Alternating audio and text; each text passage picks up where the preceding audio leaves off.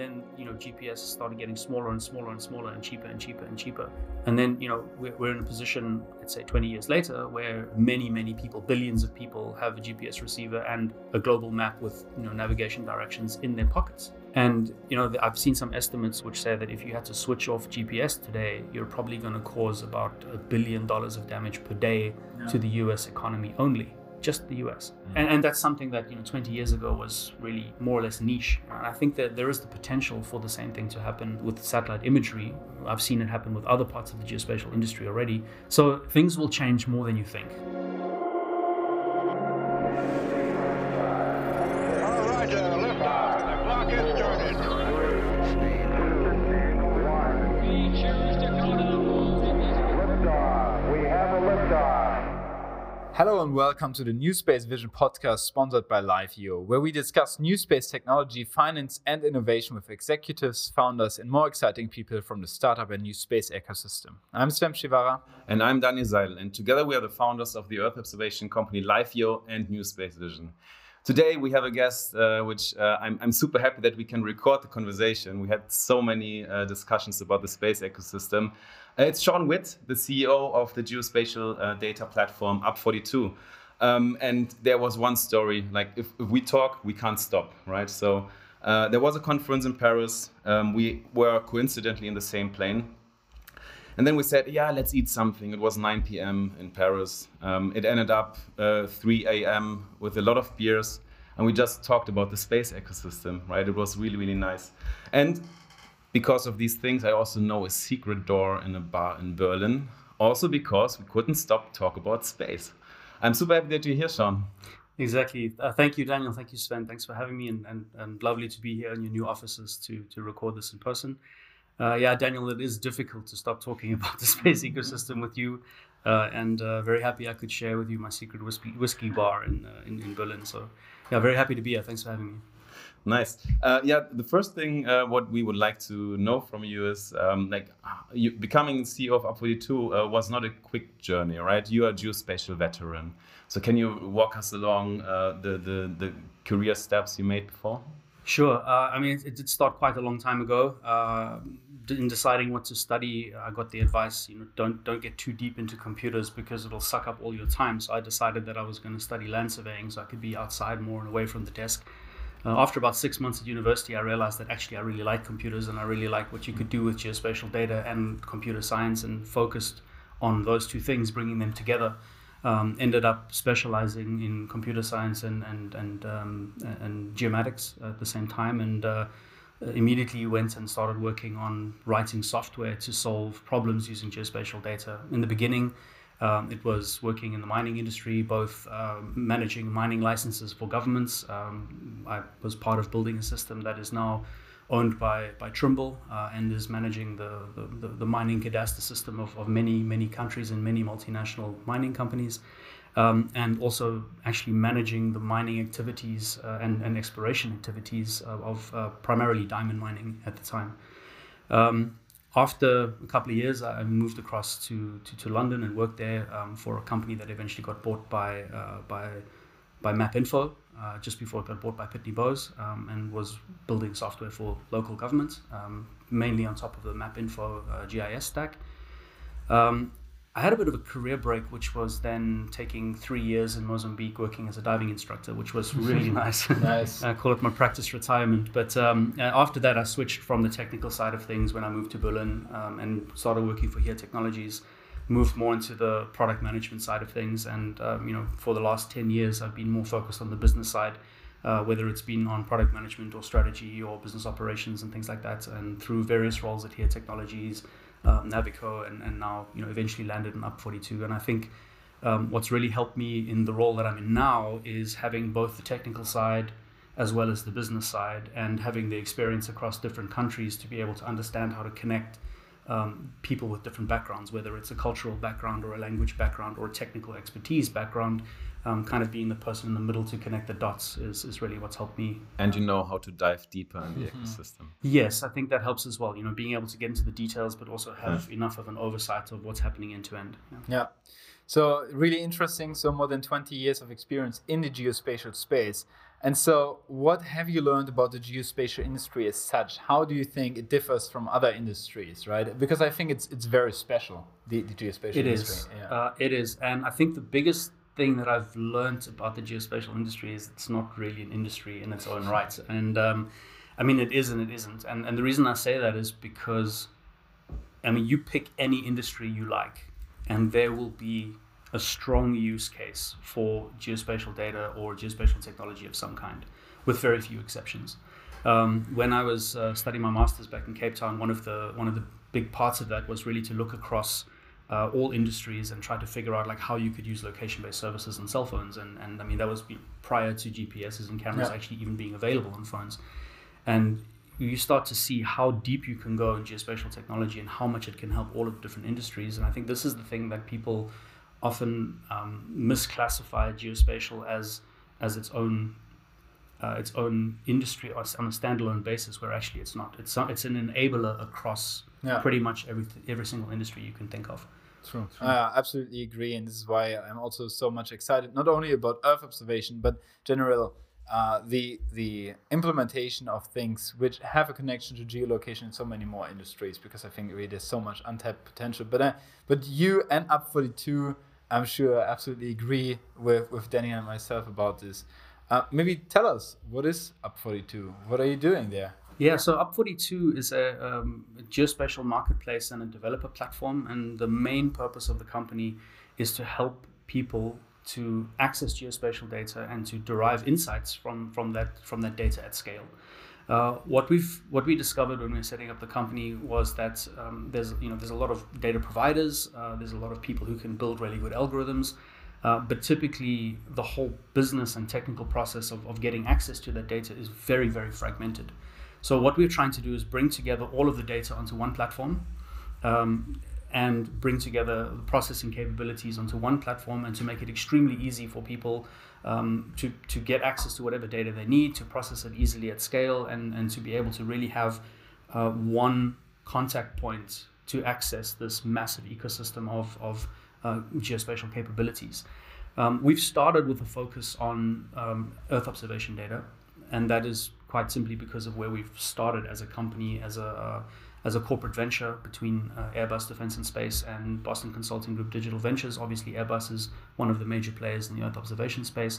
So the first focus for us was, trying to solve the problems that Airbus was seeing in general in the market when it came to how to democratize access to Earth observation data and to tap into a latent, longer tail commercial market. I think you guys have seen this as well. A lot of the larger companies are really not set up to deal with anything else other than government business, and it's very difficult for them to start provide a startup with the first 500 euros or 1,000 euros and grow with them, as we've done with you guys, and that's what we've been set up to do.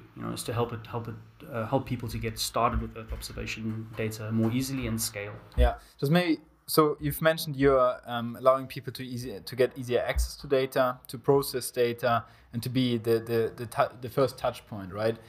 Are you also allowing companies which are building stuff on Up42 to monetize it as well?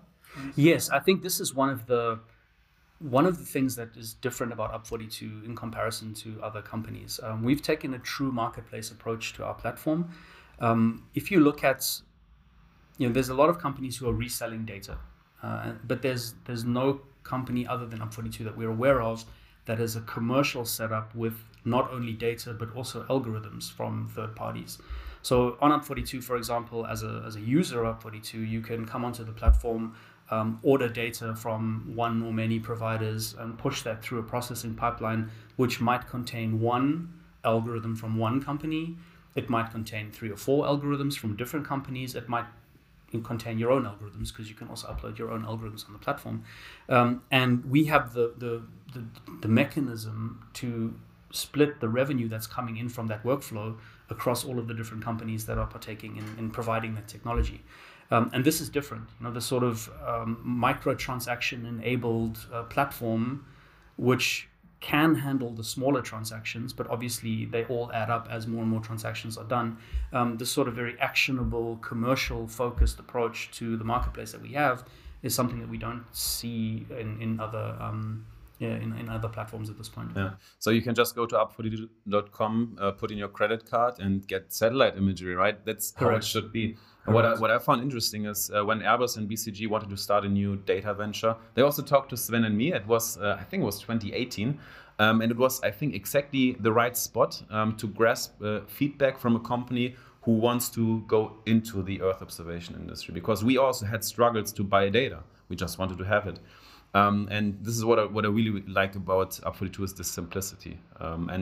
What I would be curious about to know is that you're not only selling Airbus data, right? So you're selling data from a variety of operators.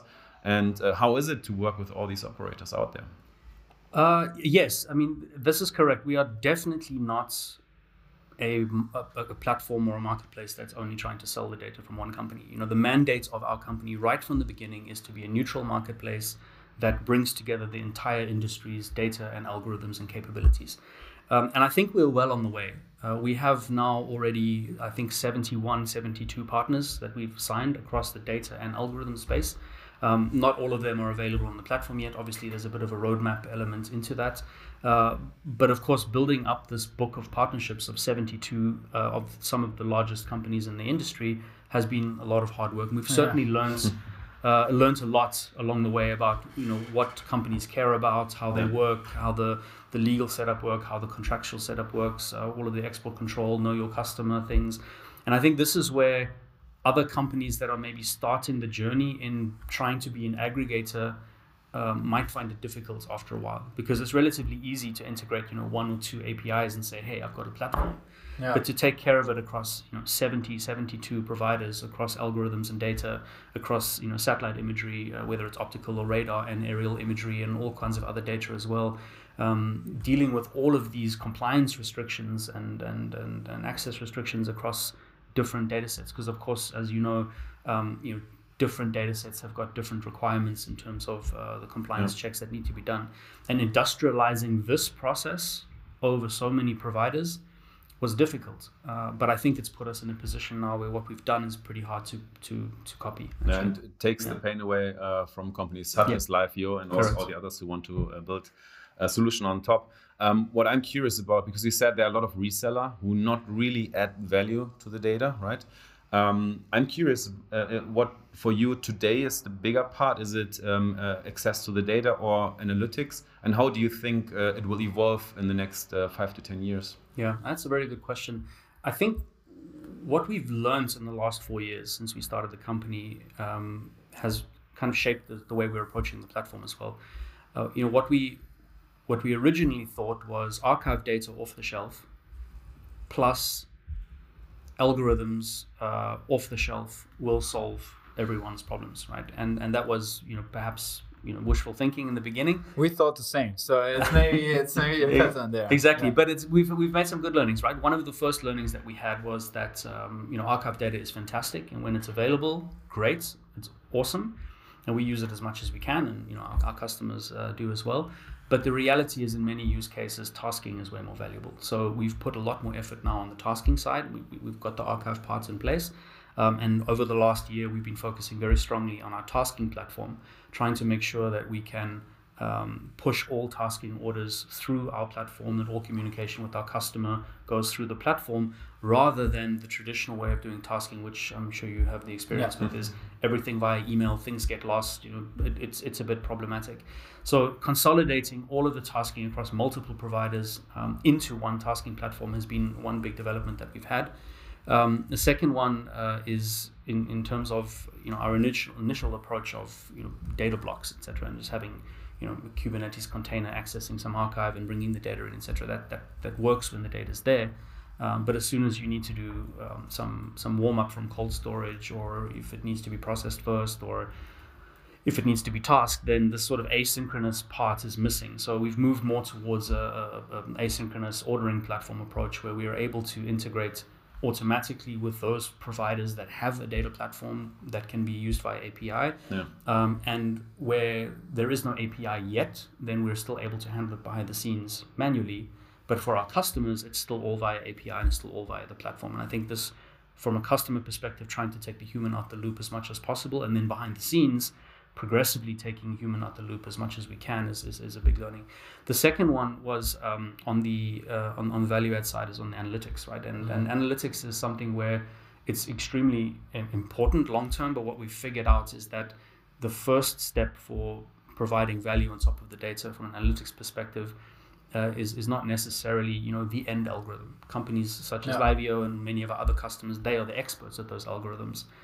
What they really want, and you know, we've had those discussions many times as well, is when we're providing data to the customers from multiple sources, you want it to enter into the same processing pipeline on your side. So that more implies analytics ready data across multiple providers, at least getting to the point where the formats are the same, the georeferencing is the same, and it can be pumped through the same pipeline as easily as possible. So those are the sort of two areas that we're focusing on, and where maybe we've sort of switched the paradigm a little bit, or the focus a little bit.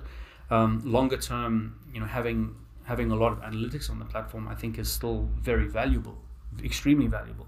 It helps people to put together proof of concepts and prove out their use cases very, very quickly.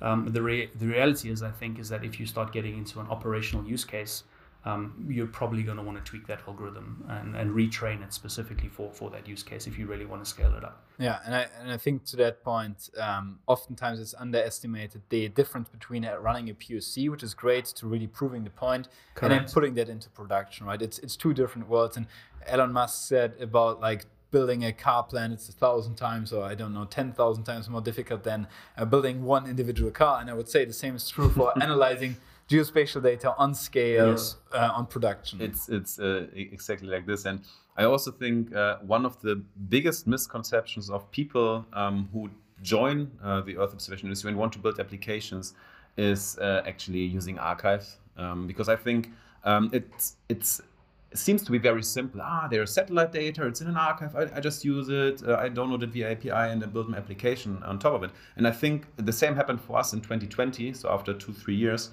that we realized, we have a product, but we don't have the data, so we have to task. We have to do the logistics of the data together with you guys. So I remember we had a workshop together with you more than a year ago, and we said, hey, let's automate the tasking process. Why do we have to send emails, etc.? And also, every operator has a different process for tasking the data. And you just launched the tasking platform a few months ago. So what do you think? How big is this? I think the tasking platform for us is very big. We are currently at the point where we're nearly at the point where absolutely end-to-end, the full life cycle of every tasking request can go through the platform. And we're also working very hard on establishing what a stack-like standard would look like in terms of ordering tasking data as well.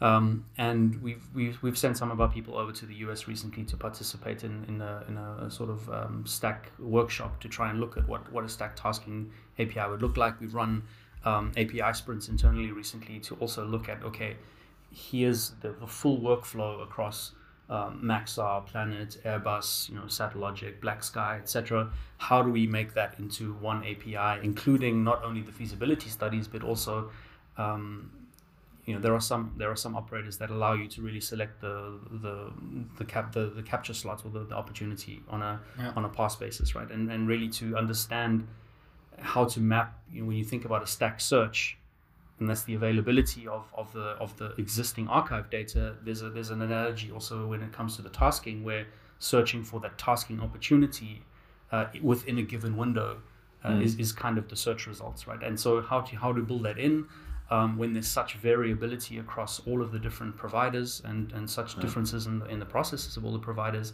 I think we've got a pretty good idea on that, and when that gets into the platform as well, I think it's going to really change the game on the tasking side. There's basically no standardization currently, right? Correct. And Correct. Also shout out to our friends from Element 84, which independently talked to you guys and to us to build a standard for the industry, right? And this is also one of the things which surprise me every day. It's us, it's Up42, it's the Liveos who build now the standard of the ecosystem. There is no standard, it's all pretty new. Yeah. This podcast is sponsored by Livio. Liveo's mission is to unlock the full potential of Earth observation data for humanity and life on Earth through AI. We are the global market leader in infrastructure monitoring and are bringing the power of satellite data analytics to other industries globally. Talk to us to find out how satellite data can benefit you and your company via podcast@live-eo.com. Pretty new. Yeah. Yeah. But on a different side, so you're on the one hand side having all the data supplies and all the providers of analytical pieces and capabilities on your platform. On the opposite side, you need developers, right? So you have a classical platform, and with that, a classical chicken and egg problem of some sort, right? That you need the developers to provide revenue streams for the suppliers. How have you tackled that problem? How have you overcome the chicken and egg problem? I'm not sure we've fully overcome it yet, but we're well on the way. I think for us, the important part was make sure that you've got a good starting point. And the good starting point for us was grabbing companies like Live.io, who are really at the beginning of their journey, and they're needing that entry point. They're needing that one-stop shop for data. They're building their stack from the beginning. And so there was no switching cost for them to build a dependency on Up42. Having had that basis or foundation of, let's say, younger companies, startups, etc., we're now starting to move across into left and right. On firstly to the left, sort of a bit up the stack. We're talking to more and more large companies. I think this is one of the most exciting things with Up42 is that when we started the company, we were very, very sure that our addressable market was primarily sort of longer tail commercial. Yeah. And now what we're noticing more and more is that what we've built is equally relevant for the larger companies that are traditionally buying satellite imagery. So we have some really great discussions with very large companies, which I'm not going to name at the moment, but we've had a couple of ones that have closed and have been quite well publicized, like KfW in Germany, big development bank, etc. We've been supporting GITS as well with some of the developments that they have to support the adoption of Earth observation to solve agricultural problems in Africa through startup incubation. So we're kind of pushing a little bit towards startup on one side, or sort of longer tail on one side, and to larger companies on the other side. What I think is going to be important for this is also the approach that we have to integrating with ecosystems. So we've recently launched our plugin for ArcGIS, Seen that. where essentially it brings in an entirely new sort of user interface for Up42. So right from within the ArcGIS environment, you're able to search through the data you already ordered, or search through the archives, order new data, place a tasking request, things like that, and basically bring that stuff directly into your ArcGIS environment, and actually work with that data, analyze that data, use all of the spatial analysis tools that are built into ArcGIS. And what we're starting to find is that's opening up discussions with a longer tail of analysts, as well as larger companies who 100%. Have their entire stack based on Esri technology. Yeah, Esri is definitely a huge enabler of this. We've just also launched our Esri plugin, so our Esri integration of Live.io's analytical capabilities, and obviously I think like the aim is the same. We're trying to allow other people which are already very familiar with ArcGIS and the Esri suite to use that. So when I understand it correctly, you're targeting SMBs, startups with marketing, and you have big accounts which you're going after with account executives. Correct. That's kind of the approach that we have. I mean, we're balancing it across key accounts, outbound, inbound digital marketing. There's sort of a balance across all different acquisition channels, and we're starting to really look at ecosystem channels in a different light as well. So we're working with quite a couple of partners who have their own ecosystems already established with their own sort of developer communities, and really starting to look at how we integrate and support those better. So, for example, we've recently announced our partnership with Google. So we're part of the Google Cloud Partner Program, where we've been selected also as one of the partners in the sustainability program. And along with that comes, how do we integrate Up42 better with the Google ecosystem? How do we make it possible for Google developers to be able to purchase Up42 credits and bring data directly into their own development environments on GCP? So there's a lot of discussions going on there. How do we integrate better with Google Earth Engine and those kinds of things, where I think we're going to be putting quite a lot of effort into these ecosystem integrations, such as Google and Esri going forward as well. Yeah. Again, to try and help to solve this chicken and egg problem. That's been the number one thing that's concerned us since the beginning. Is that this is the kind of business that we have, the kind of platform that we have, and the sort of marketplace that you look across all industries. Any platform or marketplace always has this problem of scale. Yes. And for us, we've got scale now on the supplier side.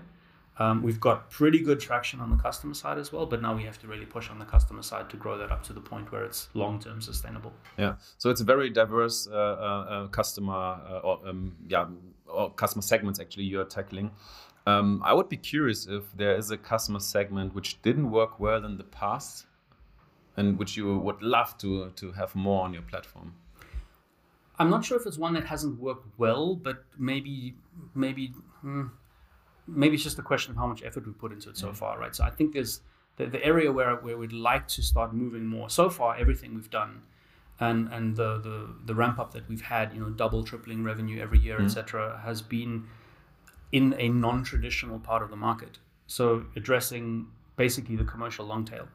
And as we know, like most of the industry is focused on government and defense, and it's focused on like large commercial. And I think where we would like to get more traction is in not necessarily on the defense and intelligence side, but sort of FedServ and institutional tenders and things like that, where it's been difficult for us to start with that because we've got a very strong policy that we don't want to go and, for example, apply for a tender from a government institution that deviates us from our core strategy. And there hasn't been so many of these that actually fit the direction of the company and the direction of our product. This is starting to change. We're starting to see more and more government tenders or ESA tenders coming out that have a very strong overlap with the direction that we want to take Up42 in.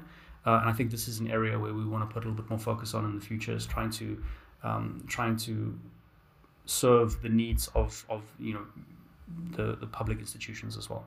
Yeah, that totally makes sense. But what I found interesting is that it's still now the traditional players and startups like Liveo with experts from geospatial and remote sensing who are your first customer group. And I think it's totally reasonable. There are budgets, there is a need, there are existing users which you have to tackle. But I know from our past discussions that your vision and what you think we can achieve here in this industry is reaching people which are completely outside of geospatial, which don't have existing problems to tackle where you optimize. So what about these like developers who have no idea about Earth observation data? I think today they don't really, they are not really there, right? Not really creating revenue traction. But why do you see is this the case, and how will it change in the future? Look, I think probably there's the two reasons for that. Is firstly that the first reason was the same reason why Up42 was created in the first place. It's not old, it's not new technology. Satellite imagery has been around for a long time, etc. But it's been very difficult to access. It's been very expensive. It's been a lot of compliance, and it's very difficult to get access to this stuff. So I think there's a natural barrier to entry there that has previously existed. That's the first thing. The second thing is that I think there's just pretty much unrealistic expectations about what's possible. So there's an education element to it.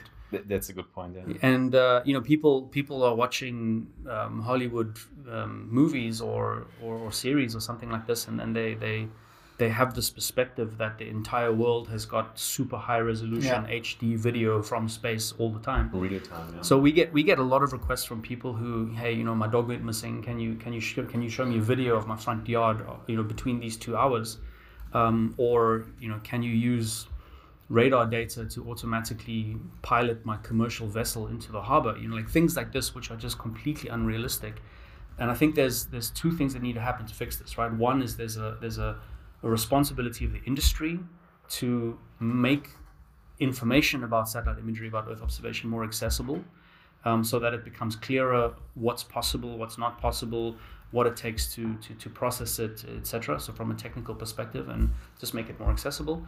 And then on the other hand, I think what's necessary is that you have enough volume from the various providers that are around, that the use cases that were previously either too expensive or not possible because the data wasn't there Yeah. more frequently enough, that they then become possible. And only then, when you have the combination of these two things, enablement of a much wider range of use cases, plus a better understanding of the long tail market about what's possible, then you're going to see some better traction in the long tail market.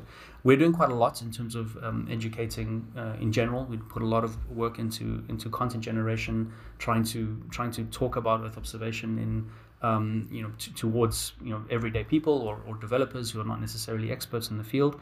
But it's a long-term thing, and it's something that not one company can do on their own. I think there's a lot of sort of shared responsibility the industry has for this education part of it. Yeah, and I absolutely agree. I use a lot of the materials which you're putting out to educate, for example, also investors and other stakeholders about the space.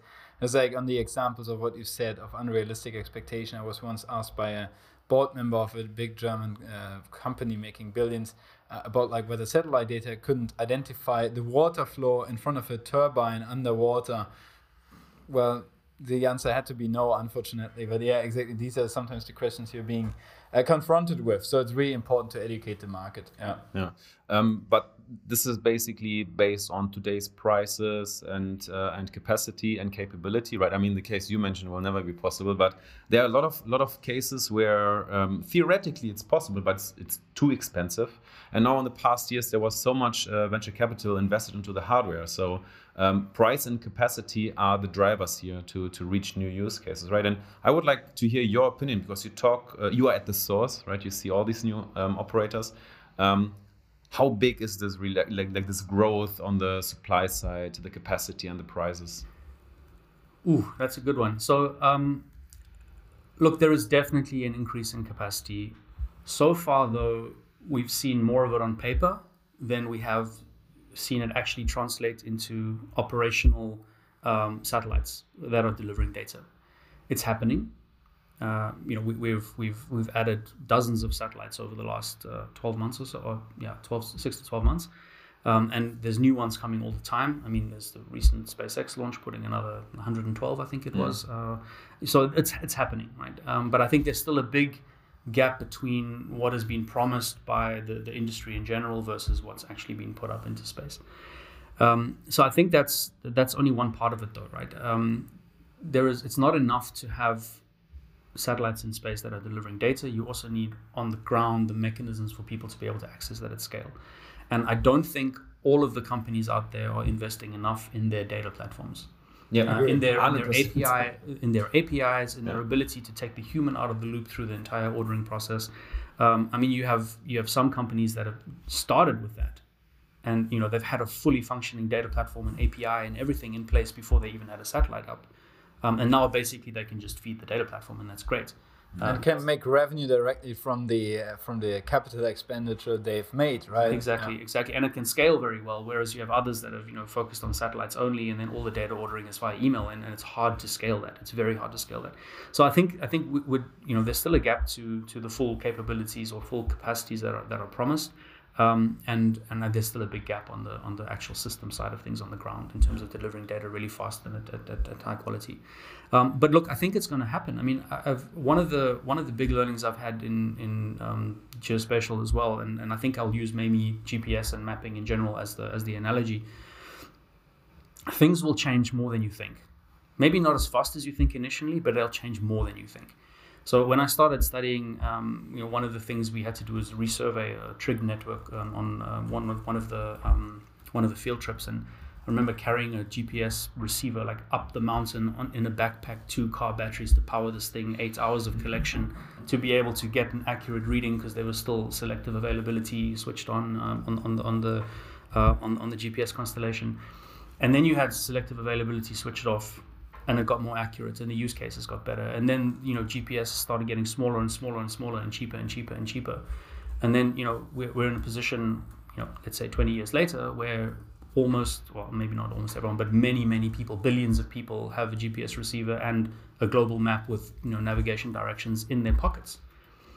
And, I've seen some estimates which say that if you had to switch off GPS today, you're probably going to cause about $1 billion of damage per day to the US economy only, just the US. So, and that's something that, 20 years ago was really, more or less niche. And I think that there is the potential for the same thing to happen with satellite imagery. I've seen it happen with other parts of the geospatial industry already, and there is the potential for it to happen on satellite imagery. I think if we're able to get the supply up and a bit more reliability on coverage and unlocking more use cases through a little bit more affordability in some of the things, particularly on the archive side, I think as well. Archive, I believe, is still too expensive. Then I think there's going to be a real multiplication of the impact it can have. Yeah, but also tasking is too expensive still. And for me, there will be a tipping point where just the cost, so basically you have so much archive data that the cost for a small asset and also the quality of the data, resolution, etc., is just enabling the new use cases for the B2C market, for example. Right? We don't see B2C today, not really serious, but it will take some time, and we need more patience, right? Yeah. I think so. I mean, look, in the meantime, there are some use cases which are still exploding. I think the one that you guys address is definitely one of the most exciting use cases that I see in the market right now. I mean, it's perfect, right? It's perfect because there are pretty much electricity networks and railway networks in every single country. Yeah. And the vegetation grows back every single year. In every single country. In every single country, and this means that it's really a very important use case for not only driving the supply and the way that the industry works, but also making sure that we have a sustainable business ecosystem around commercial satellite imagery. And I think so far we're only scratching the surface on this one. Yeah, absolutely agree. And I think climate change will have such an impact on all the outside world, on everything which is being outside, everything which can be monitored from satellites, that the demand will further increase as well. And so that's definitely also one of the reasons why Danny and I are bullish that satellite data will have so much positive impacts on so many areas and industries. Hey listeners, we have a very short break because we have an exciting 1-minute startup pitch from SatIO. Even though satellites are in space, far away from ground and operations, everything belongs to one system. At SatIO, we have experienced this missing approach while building and operating the satellite flying laptop from the Institute of Space Systems at the University of Stuttgart. We have discovered that it requires a holistic approach with a minimum of integration effort to fulfill the need of current and future satellite missions. Now, you might ask yourself, how are we going to achieve this? Sharing resources and using the same design paradigms for all our solutions guarantee a holistic approach and tools that work seamlessly together. Our tool suite, which includes innovative software tools for system modeling, testing, operations, and applications, targets the space segment as well as the ground segment, providing added value along the value chain to our customers. If you have your own space company or space project which you would like to pitch, feel free to reach out to us at our email podcast@newspace.vision with a 1-minute elevator pitch video or audio, which we will include in our next podcast. So that's definitely also one of the reasons why Danny and I are bullish that satellite data will have so much positive impacts on so many areas and industries. Now, maybe to one of the topics which is kind of more critical, right? Because I think we all, and not only we 3 people here in this room, believe that the Earth observation ecosystem is growing and a big opportunity, but there are also other companies out there, right? Some would call them competition, some would call them markets, maybe other players in the market. Who do you see as competition and how do you differ from them? Oh, that's a good question. It's a bit of a strange one because when we look at UP42, I don't think there's a company that we compete with directly across all aspects of what we're doing. If we look at, for example, the data side, then we'll look and say, okay, maybe there's Skywatch as a potential, or maybe some up and coming companies like Skyfire or something like that that's really looking more on the data side. But the truth is, we don't necessarily come up against those companies when we're talking to customers. No. When we're talking to customers, most of the time we're coming up against directly the discussions that they may be having with the data providers themselves. more than actually the other companies that are Up42 shaped. So I think what this indicates to me is that there's still a lot of room for growth in the industry, because obviously they're talking to customers as well, and we're talking to customers, and for the most part we're not talking to the same customers at all, and I think this is a positive thing. In terms of whether it's competition or collaboration, honestly I think there's space for both. I like the fact that there's companies out there who are doing similar things to Up42. I mean, we watch them really closely, and when they start doing things that we like, we take notice, and it keeps us on our toes. I think it's healthy for the industry. I think it's healthy for any industry and for any company to have solid competition. At the same time, I think there's a lot of room for collaboration as well. I mean, for a lot of the companies that you would think are potentially competitors of Up42, we are talking to them, and we're trying to figure out a way to collaborate and to sort of jointly grow the market. What's great is that most of these companies have the same mindset that we do, in terms of the belief in Earth observation as an important factor in helping to have positive impact in the world, and the belief that this can only happen if the industry is working together and collaborating in a better way. And that's the whole purpose of Up42, right? Is to help generate an environment, help to create an environment that fosters collaboration and innovation in the industry rather than sort of segment things. And with the spirit in mind, I think there's a lot of room for collaboration, and I think we're just starting on that one as well. Yeah, I see a lot of collaboration, I think way more than in other industries. And I think the reason for this is that the ecosystem is extremely complex. The value chain is extremely complex. You have so many parts here. And even if you focus on one small thing, it will be big in the future. And it's more like I have the feeling, we have all these problems. You take this one, I will take this one. Can someone please take that one? We don't want to do this. We want to focus on this one. So this is how it is, right? Yeah. And I would like to be curious, like how big do you think Up42 can be? I mean, today you have your focus. Maybe you will tackle some more things in the future. Okay, so I want to make a comment on the first thing. Like when you talk about a complex value chain, I've never seen a more complex value chain in any industry or been exposed or heard of one. I mean, if you think about everything that has to happen to building the launcher and the satellites and all the electronics, I mean, I've even seen companies specialized in cable ties for space applications. I mean, it's insane how complex it is, right? And that's just to get the things up there. Then there's the whole ground segment and the communications and the data platforms on the provider side, and only then you get to the point where Up42 can do something, right? And then on top of that, there's everything that happens downstream.